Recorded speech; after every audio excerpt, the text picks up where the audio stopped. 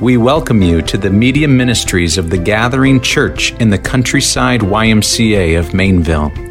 As we love the Lord and each other, we're trusting that God would use us to plant a church in every YMCA around the world.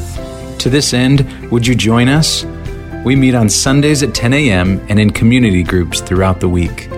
As you listen to this resource, our prayer is that your love for Jesus would grow deep and your love for others would be seen and heard.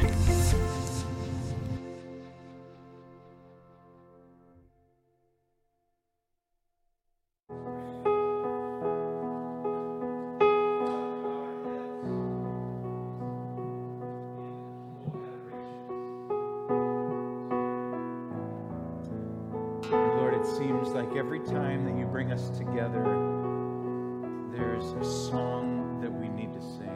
There's a verse that we need to hear. There's a handshake that we need to feel. There's a welcome that we need to experience. And Lord, I just praise you that those songs were not only for the church collectively, but those were for me too. To sing and to get my heart right before you and to give you glory and honor. And I know it's true of my fellow brothers and sisters here. And so, Lord, we do ask that you would use this time to be fruitful unto you. That it says in 1 Corinthians that our time together should not be unfruitful. It should not be a waste according to your glory and your desires. And so, Lord, would you help us all to be all here, to be all engaged, to be on the edge of our seats, ready to hear what you want to hear, ready for to receive what you want to give us this morning. We love you, and it's in Jesus' name we pray. Amen. Amen. You may be seated, and at this time, kids can go to the Gathering Lights, our children's ministry, ages 7 and on down.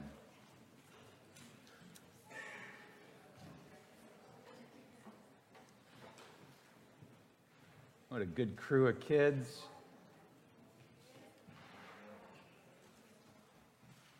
And hey, I know that you've been welcomed already by folks standing at the door, but I just want to welcome you this morning to church. We're excited to be here together, and we just firmly believe that when the church gathers together, when they meet, when they sing, when they sit under the scriptures, that something special happens. That the music that we sing unto the Lord, when we open the Bible and we hear it read and when we hear it preached, that God uses that to transform hearts. We don't have to be cool. We don't have to be fancy. It just works. Theologians call it the common graces. And we're here today to be blessed. So I'm excited to be a part of this with you. And I just see a couple out-of-town guests, a couple family in town, and we're just excited for you guys to be here as well. A few folks from Antioch, and then a few guests in addition. And so all we do here is we sing to the Lord, then we open our Bibles, we read them, and then we watch the Lord work. And every time, 100%, it invigorates God's people. And it causes them to draw nearer to Him. And there's this excitement as a result of hearing it that happens. Excitement. It's like fires get lit. Wind falls afresh. The Spirit works. Sin is revealed. People are awakened and more alive than when they came in here. And I don't necessarily know how to explain it, all the words to use, but it happens, and it's beautiful. Shall we go for it? Amen. Let's do it. Let's do it. If you would, please open your Bibles to Romans chapter 13 with me. If you weren't here last week, we talked about the Christian and the Christian's relationship to the government and how to live underneath the government. And it was really fun, wasn't it? Yeah, we had a great time. We had a great time looking at scriptures. It was awesome. And so here's a question to start us out this morning. Let's say you were writing an email or a letter to a family friend, and you were describing to them, you were encouraging them and helping them with regards to how to live the Christian life, how to be a light to this world in these times, in these government situations. Okay? So they're struggling with things, they're facing some challenges here, they don't know how to think about this or that, and you're about to close your letter. You've just instructed them on how to think through government stuff. How would you close your letter? Like, how would you kind of round the edges from last week, shave off the sharp points? How would you exhort them and encourage them? How would you shape it so that they could hear a really good, solid message from God? How would you do it? Watch what Paul does this morning. I'm so thankful for the scriptures. I'm so thankful that the Spirit inspired them, that He breathed out on them. Not just every word, but the order of words too. The sequence, that every word is perfectly placed. Every paragraph. Watch what Paul does. Romans 13, verses 8 through 10. If you don't have a Bible, you can open up your phone and open up that Bible app, or we have it on the screen for you. It says this. This is the word of the Lord. Owe nothing to anyone except to love each other. For the one who loves another has fulfilled the law. Verse 9. For the commandments, you shall not commit adultery, you shall not murder, you shall not steal, you shall not covet, and any other commandment are summed up in this word: you shall love your neighbor as yourself. Love does no wrong to a neighbor. Therefore, love is the fulfilling of the law. Okay, so what do you think this passage is about, church? That's right. Let's just look at it for a second. Look at verse 8. Love, right? Look at the end of verse 9. Love your neighbor as yourself. Okay, let your eyes find verse 10. Love does no wrong to a neighbor. Even that last phrase, look at that. Therefore, love is the fulfilling of the law. So if you could write this sermon, if you could summarize this passage in a word, how would you do it? It's pretty good. But I want you to see a deeper significance, just so that you don't leave here going, oh, the Bible's kind of cliche. I want you to really grasp this text so that you don't just say, wow, Paul's just kind of padding everything so that we all feel good about what he just said about the government or something. I really believe with all my heart that all of humanity since the fall has been waiting for Romans 13, 8 through 10. They've been waiting for this news. Why? Well, that's where we're going to spend our time this morning. Why would all of humanity want to hear these 3 verses? So let me tell you something real quick. Go to verse 8, okay? You see that part where it says, whoever loves another? All right, so that word, another, is the word heteros in the original Greek. And it means this, and we've got the definition for you on the screen. It says, one not of the same nature, form, class, or kind. Other, period. Different, or of uncertain affinity.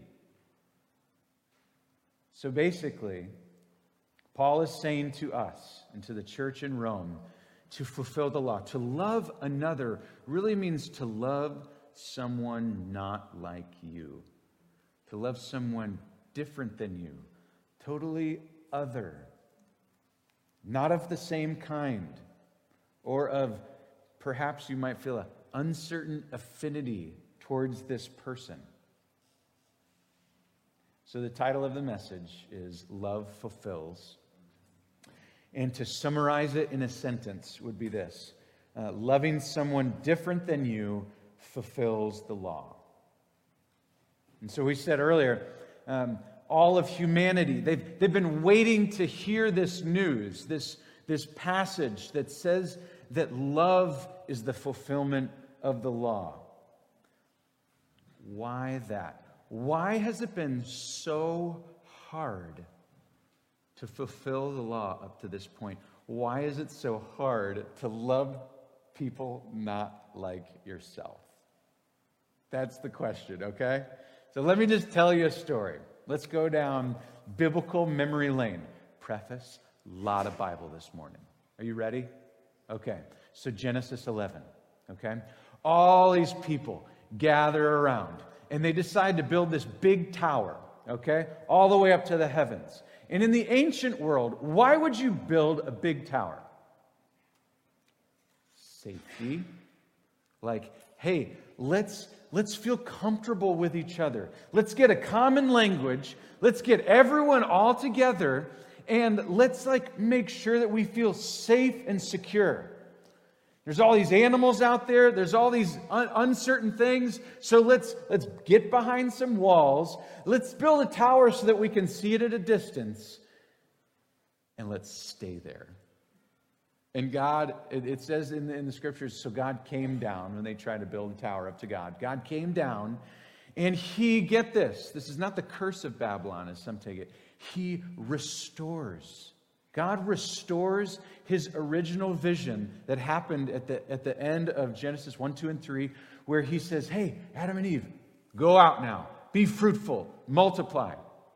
Get out there and let my glory be known. And after a few chapters, they're like, no, I think I just want to stay. I just want to stay. And so God gives them languages and spreads them out all over the world. Okay? It's the beginning of the nations. Genesis 11. Genesis 12. God chooses one man to start a unique and special nation, ethnos, ethnicity, people group. His name was? All right. So He gathers him and He says, hey, I'm going to bless you, and I'm going to bless your seed, and I'm going to give you land, and it's going to be awesome. He didn't say that last part. And so he chooses him. And he goes you know what? I want to grow you as a nation. And so after about 70 or so, He moves them on down to Egypt. And after 400 years, they grow to be about 2 million. After 400 years, He sends a Redeemer. Named? All right, we're in the Old Testament. Yes. You've been I've been in Romans for a few months now. I don't do the Old Testament. Come on, let's do the Old Testament now. So God sends who down to get them out? Moses. Sends Moses down. Moses leads his people out of Egypt and into the Promised Land. Before they get to the Promised Land, they stop. They're on Mount Ararat, okay? Moses goes up. He talks to God. God says, I want to give this people a uniqueness about them. I want to display my character. You see, I'm holy, and I want my people to live holy. I want them to be a light to the nations. I want my glory known for all peoples. And so He gives them the law, we say. I want you to go there so that you can see it, because we probably haven't been in Exodus for a while, okay? Let's go to Exodus 20, okay? A lot of Bible. Exodus 20. He gives them what we call the 10 Commandments, put on 2 tablets of stone. Exodus 20 reads like this.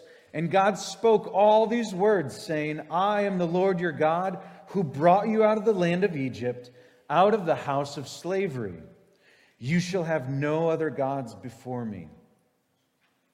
You shall not make for yourself a carved image, or any likeness of anything that is in heaven above, or that is in the earth beneath, or that is in the water under the earth. Verse 5, if you're tracking, you shall not bow down to them or serve them, for I, the Lord your God, am a jealous God, visiting the iniquity of the fathers on the children to the third and the fourth generations of those who hate me, but showing steadfast love to thousands of those who love me and keep my commandments.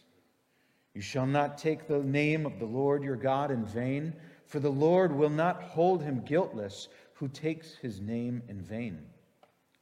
Remember the Sabbath day and keep it holy. 6 days shall you labor and do all your work, but the seventh day is the Sabbath to the Lord your God.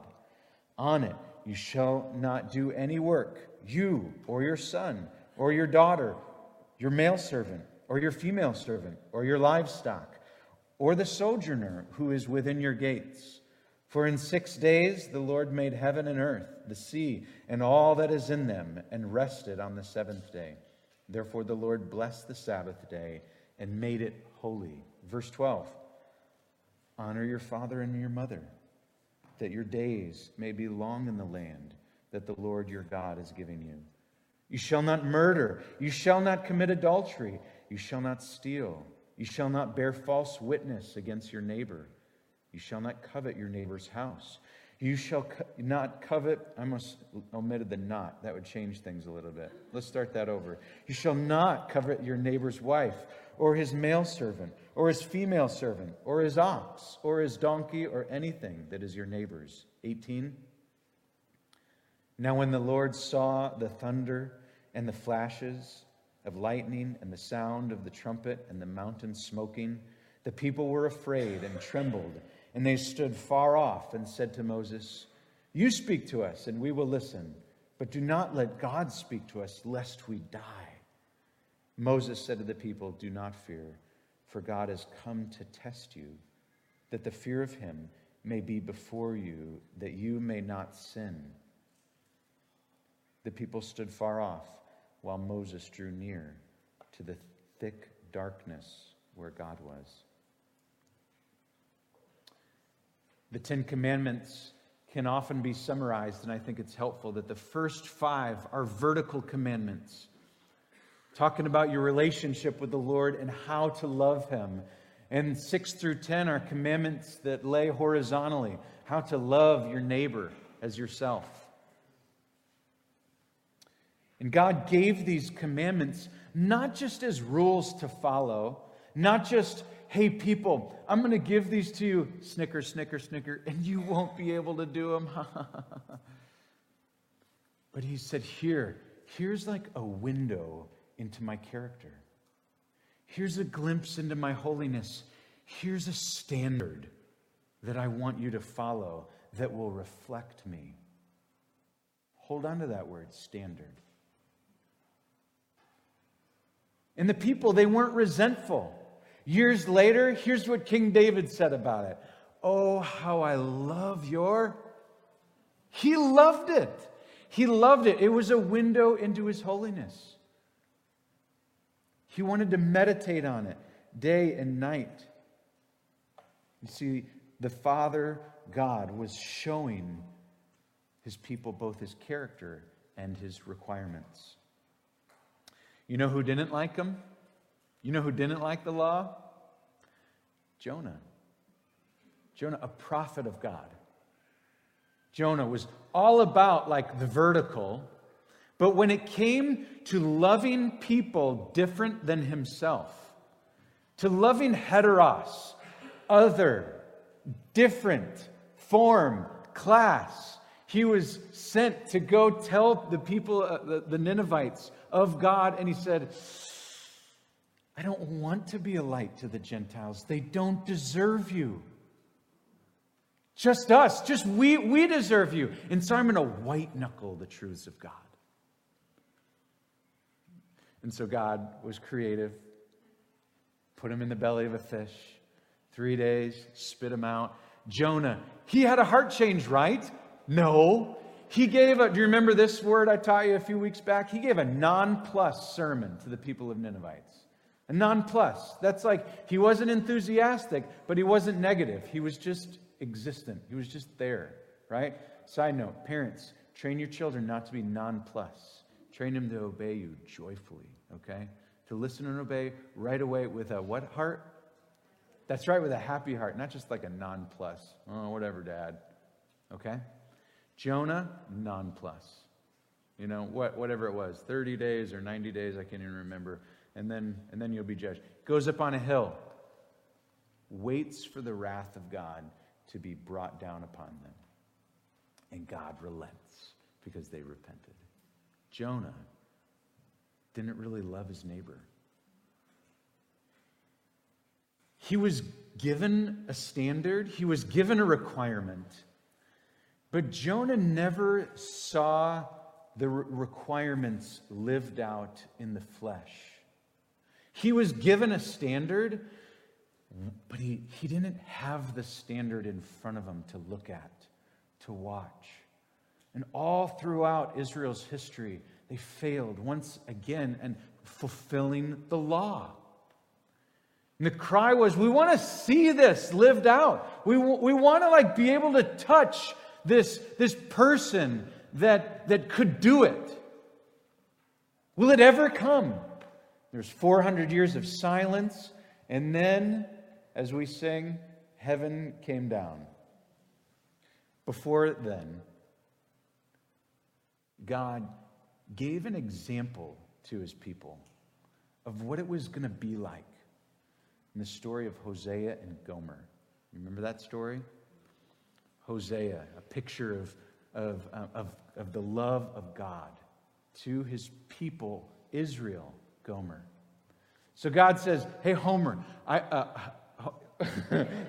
Hosea, not Homer. Hey, Hosea, I want you to marry Gomer. I want you to marry a harlot. And she's going to be unfaithful. She's going to keep on running from you. She's going to keep on breaking the law of marriage. And I want you to go back to her, and I want you to pursue her, and I want you to woo her back. I want you to draw her in. I want you to show the faithfulness of covenant love to her. And so Hosea kept on going and getting her, just like God the Father did to his people Israel. And it was an example, a picture. And then in the flesh, some years later, that picture was made a reality. Jesus Christ, God's Son, God the Son, came, took on flesh, became obedient to pursue a people totally heteros than him. Totally different. Totally sinful and earthly. The unearthly, like King of Heaven, took off his royal robes and became God with us, incarnate. He pursued us. He became the standard of love, and he in himself fulfilled the law. The law, the requirement that was given so long ago, Jesus in the flesh met it. How did he do it? We could spend all of eternity talking about it. John said, I can't even write as many books as what happened. If I were, it would fill this earth all the way to the skies. And I'm comforted that I will never run out of things to talk about from this pulpit. Decades and decades talking about the glories of Jesus Christ. But I will say, just in line of heteros, that he loved the lowly. High King of Heaven loved the lowly. He healed the sick. He spent time with sinners. One time, Jesus was asked to summarize the law and say it with me. So he responded not just by reciting the 10 Commandments, but he said that you shall love the Lord your God, come on, with all your, and with all your, and with all your, and with all your, and then what did he say? So he summarized the first 5, and then the second half he said, and you shall, that's right, and we call that the great what? That's right. That's right. The great commandment. In that parable, or in that story, right after he says that, the guy goes, the lawyer, so who is my neighbor? And then he just relays this great story of the Great Samaritan, right? Who's my neighbor? So this guy gets beat up. He's put on the side of the road. Who is going to love them? Like, who's going to fulfill the law here? The priest didn't. You remember the story. The Levite didn't. And then the surprise shocker of the story, obviously the Samaritan does. The Samaritan shows like the Christ-like, God-glorifying love. But still the question is there that actually doesn't get entirely answered in the parable. Who is my neighbor? And the neighbor is the guy that got beat up. And Jesus in the parable describes him and says that his clothes were stripped. Why? So that no one could recognize his heteros, his class. And he was all bloody and bruised and beaten and thrown in the dirt. Why? So no one could recognize the color of his skin. Like, where's he from? Should I love only my physical neighbor of my own people group, of people like me? Never quite answers it directly, but who is my neighbor? What's the answer? Everyone. Everyone is your neighbor. And so Jesus ends that parable and he says, hey, church, go and do likewise. And so the question still beckons. Hey, the gathering, really, since the fall, all the Old Testament, the New Testament happens, and now we're here, 2021, still we are crying out. We're trying to figure out, how am I supposed to go and do likewise? It's really hard to love my heteros. It's really hard to love the other people, my neighbor, people not like me, that think differently, that act differently. I know it's the right thing to do. I know the principles, Newman. How am I supposed to do it? Like, how is this supposed to be accomplished? I need a massive heart change within in order to have it occur. In order to love others, I need to be changed within. And so Jesus, he came and he died a sacrificial death. He loved sacrificially. He gave up his life to model love. He laid down his life so we would find it. But we're still asking the question, how does one fulfill the righteous requirements of the law? And that's why we've been in Romans. And we've seen it answered. This question, what are the means that God provides for the Christian to meet and fulfill the law? What are the means? How does he help us do it?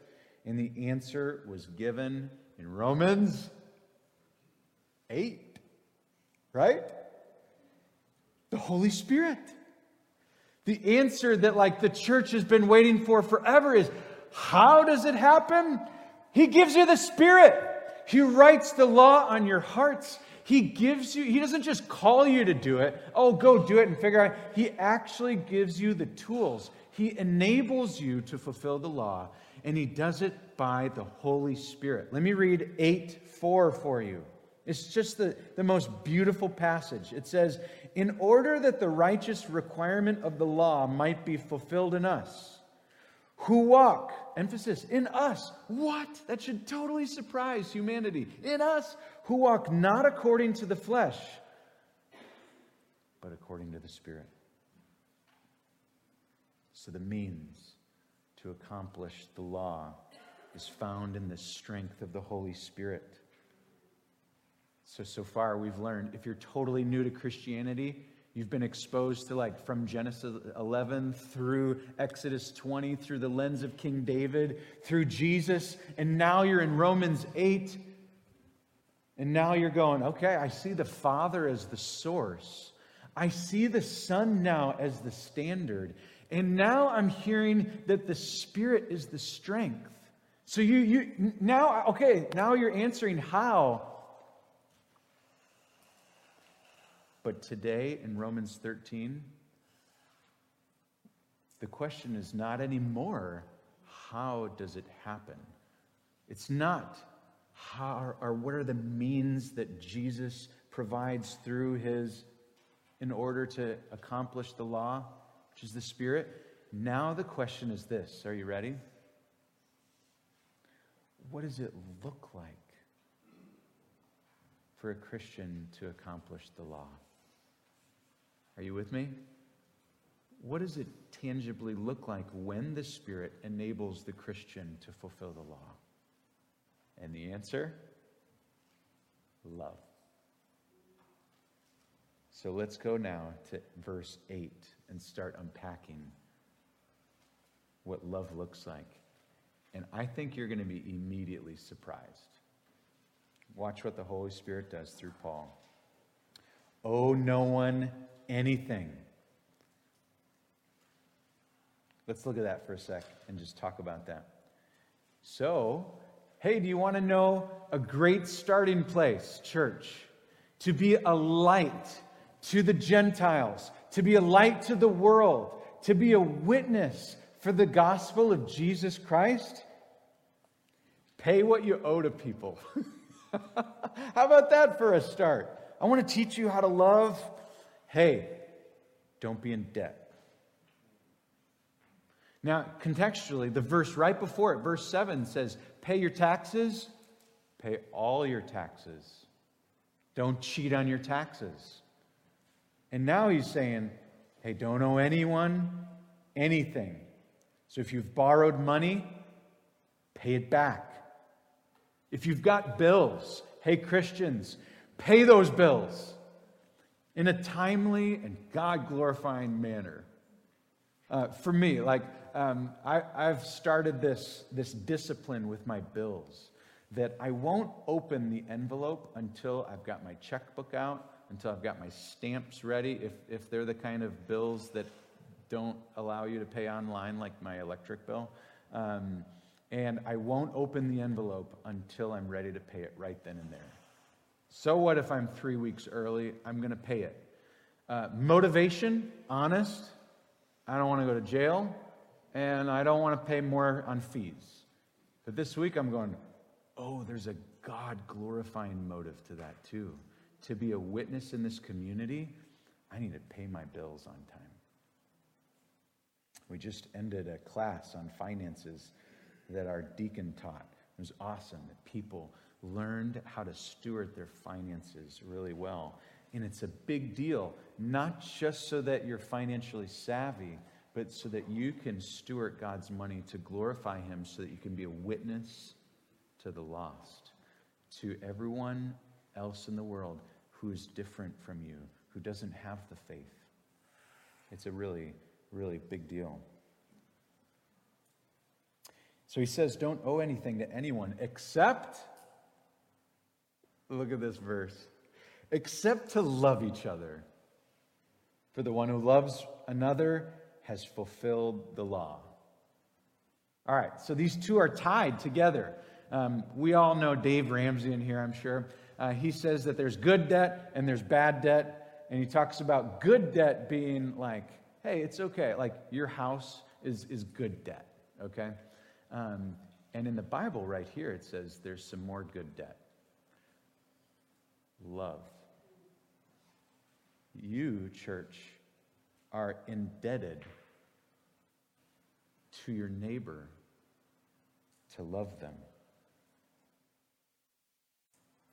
When I was in college, I worked at a Christian sports camp. I was a counselor to a bunch of little kids. And we had this idea or mentality with how to love our campers.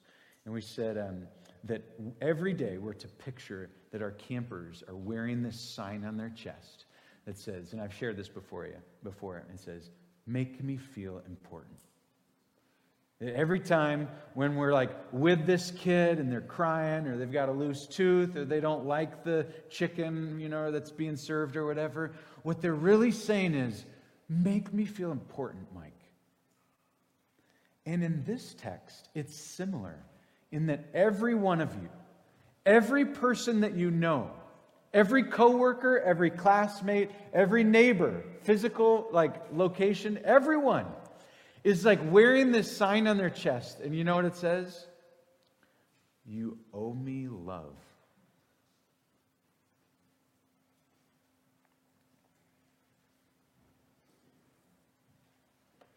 So you know how if you owe someone money, it is on the forefront of your mind all the time.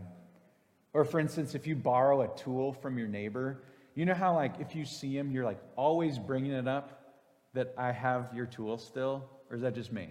Right? We borrowed a power washer the other day from a neighbor. And I saw him. I'm like, hey, I'm really enjoying your power washer. Thanks for letting me borrow it. I need 2 more days with it, right? I'm just bringing it up because I have his stuff. It's his, and it's at my house, and I owe it to him to bring it back to him. And I'm feeling this urgency in my heart that I need to just continually speak about his power washer when I see him. And we brought it back, just a church accountability, okay? I finished my job and brought it back. But Paul is saying, with that same urgency that you borrow stuff and have to pay it back, you need to always be bringing up and have this urgency in your heart to love other people. It's needs to be constantly on your mind that you owe this person a display of love, that you are indebted to them. That's how it reads. It needs to be continually on your thoughts and mind to express and show love to others. Question: can you imagine if every Christian lived like this? Can you imagine how attractive Christianity would be? It would be so irresistible if every Christian owed love to everyone they encountered. They would be so selfless. They would live for others before living for themselves. Look at the text with me. It says, "For the one who loves another has fulfilled the law." So if you have this mindset, if you have this mentality of loving others, you never get out of the debt. You never get under being free from the debt of loving others, but you do fulfill the law when you have that mindset. It's the abundant life, and it's fulfilling. I just love how the Bible never leaves you hanging or wondering. It never leaves you in an ambiguous manner. I don't have this in my notes, but unlike socialism, not to go all political, but we just did a government sermon last time. Socialism says that the people own everything. And it is deliberately ambiguous on the people. And therefore, who takes over in socialism? Probably 1 or 2 tyrants.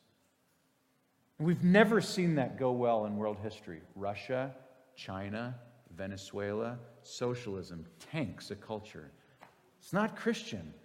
And it's not, Christianity is never ambiguous. Wouldn't it be just so dissatisfying if Paul just left it at, so, love one another, and let's let everyone define what love is? That's what the world wants to do. They want to define their own definition of love, don't they? God is so specific, and this is why we went to Exodus 20. Watch what he does in verse 9. He talks about the horizontal commandments of loving one another. Verse 9. For the commandments, you shall not commit adultery, you shall not murder, you shall not steal, you shall not covet, and any other commandment are summed up in this word: you shall love your neighbor as yourself. So there we are. These could be summarized like this. Like, hey, here are the things not to do in order to be a light to the world around you.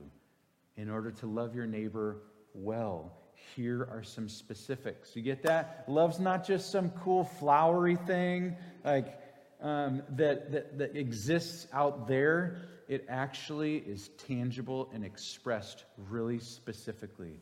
You want to do a good job loving God and loving your neighbors? Don't sleep with another man's wife. You want to follow the Lord? Don't steal other people's stuff. It's really specific. I love how the Lord gives us specific guidance. And then look at verse 10 with me. It says, love does no wrong to a neighbor. Therefore, love is the fulfilling of the law. Notice the ing in fulfilling. Were you expecting that in just reading it? Does that sound good to your ears? Weren't you expecting, so love is the fulfillment of the law? Isn't that interesting? Like, he's wanting you. He's expecting you. And knowing humanity, he's anticipating something, but he's pushing us further and going, it's not just a one and done, I showed love here, I fulfilled the law. He's saying that this lifestyle of loving others is a fulfilling of the law. Your whole life, this continuous act is going to fulfill the law. And you're going to need the Holy Spirit to do it. And this activity of continuous love towards others is the intent. So hopefully you're catching, both in like all of Scriptures and in this one in particular, that loving people is not just doing bad stuff. Like just don't do this. Just don't covet. Just don't this. Just don't. But loving someone who is different than you requires you to not just not do stuff, although that's true. He's also saying, I need you to deliberately do good to your neighbor. I was cutting the grass yesterday. All this grass clippings went all over my neighbor's driveway, right? And I'm like, I'm preaching this text tomorrow. I kind of want to leave those grass clippings on his driveway. I better go blow those off, right? Like, this text is working in me, not just so that I wouldn't be an annoying neighbor, but so that I would love him and do deliberately good things to him. Okay, so let's say you went on to the Church of Rome's website, early church, and you went on the tab that said missions. You scrolled on down, and you started reading about the missions program of the church in Rome. Here's a Newman guess at what it would read like, okay? We, the Church of Rome, have nothing fancy to say about ourselves. Although the world around us is world-renowned for the culture, the food, the government, the writers, the thinkers, the arts, we simply want to love well. We are committed to not wait for opportunities to show love, but we want to deliberately do good to people. We believe with all our hearts that this displays the love of God. And when we say deliberately do good to people, we mean people not like us. When we're around others, we look for people that talk different, walk different, act different, dress different, spend their money different, have different views, and we love them like Christ would. We believe that genuine kindness displays the heart of God and opens further doors for deeper ministry. When people talk to us, we want to love them so much, we're willing to love them with truth and grace. We believe biblical love happens in both word and in deed. Church, can you imagine if a church loved like that? Actually, we don't have to imagine, do we?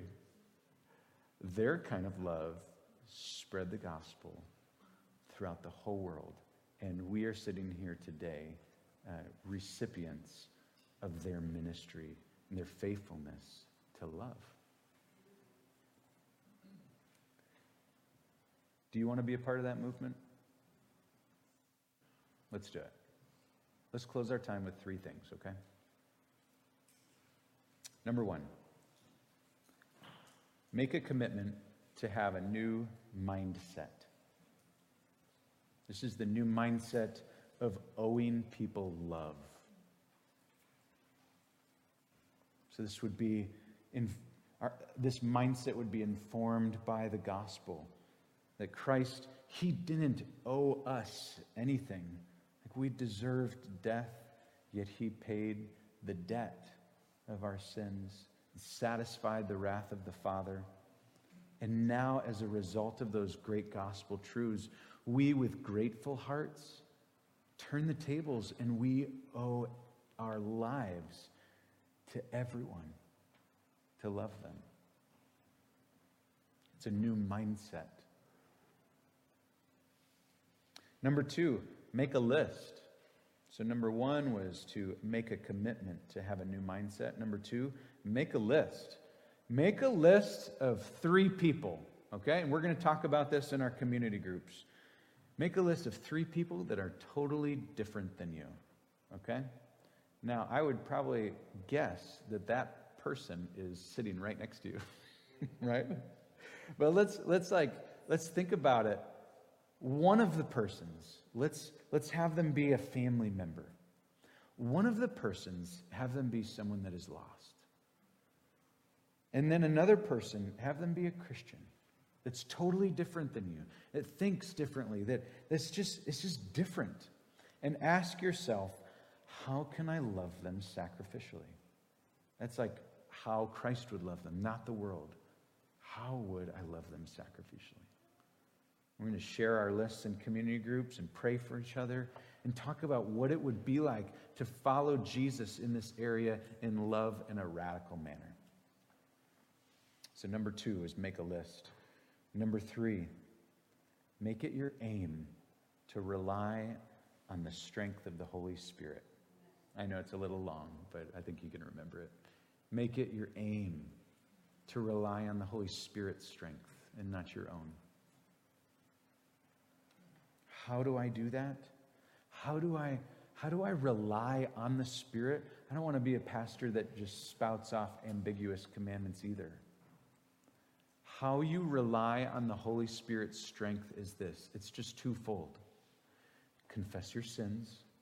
1 John 1:9 says, if we confess our sins, he is faithful and just to forgive us our sins and cleanse us from all unrighteousness. If you don't confess your sins, you're still holding on to your sins. You're white-knuckling your life. You don't want the Spirit's strength. You want your sin. So you got to confess your sin. You got to clean it out. And then you got to ask the Holy Spirit to fill you. Ephesians 5:17 says, don't get drunk on wine, which leads to debauchery, but be filled with the Holy Spirit. It's an illustration of control.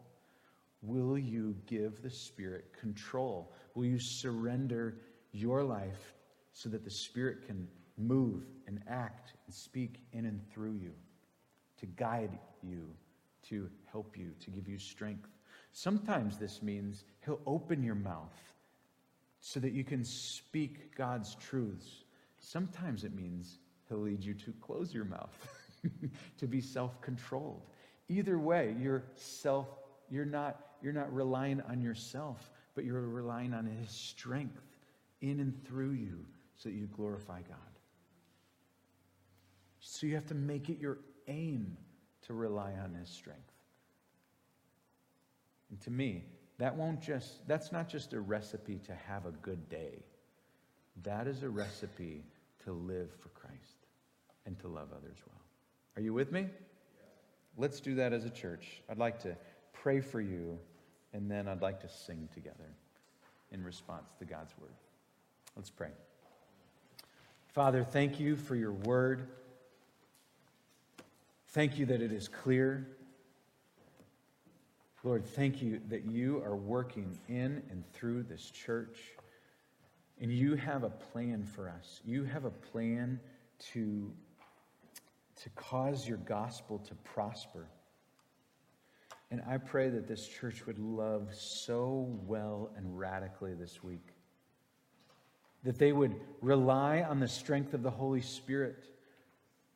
Lord, that they would make it their aim, their total ambition to trust you with their life, with the ups and downs, with the discouragements, with the challenges, with the opportunities, that you would be their rock and their strength.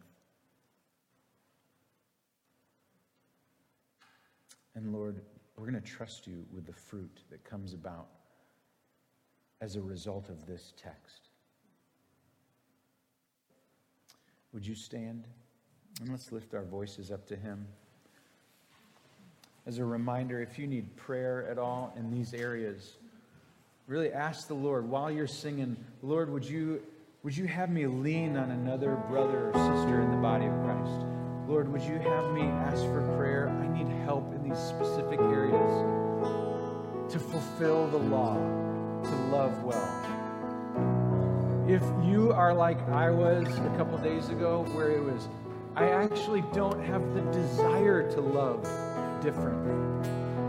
I don't have the desire to love radically. Everyone who's different, I want to avoid them, not draw near to them. If you are there, welcome. Welcome. It's okay to say that. It's okay not to be okay. It's not okay to stay that way. Right? So let's grow together in that area. And that happens through community, pursuing Jesus together, through prayer, through the study of God's word.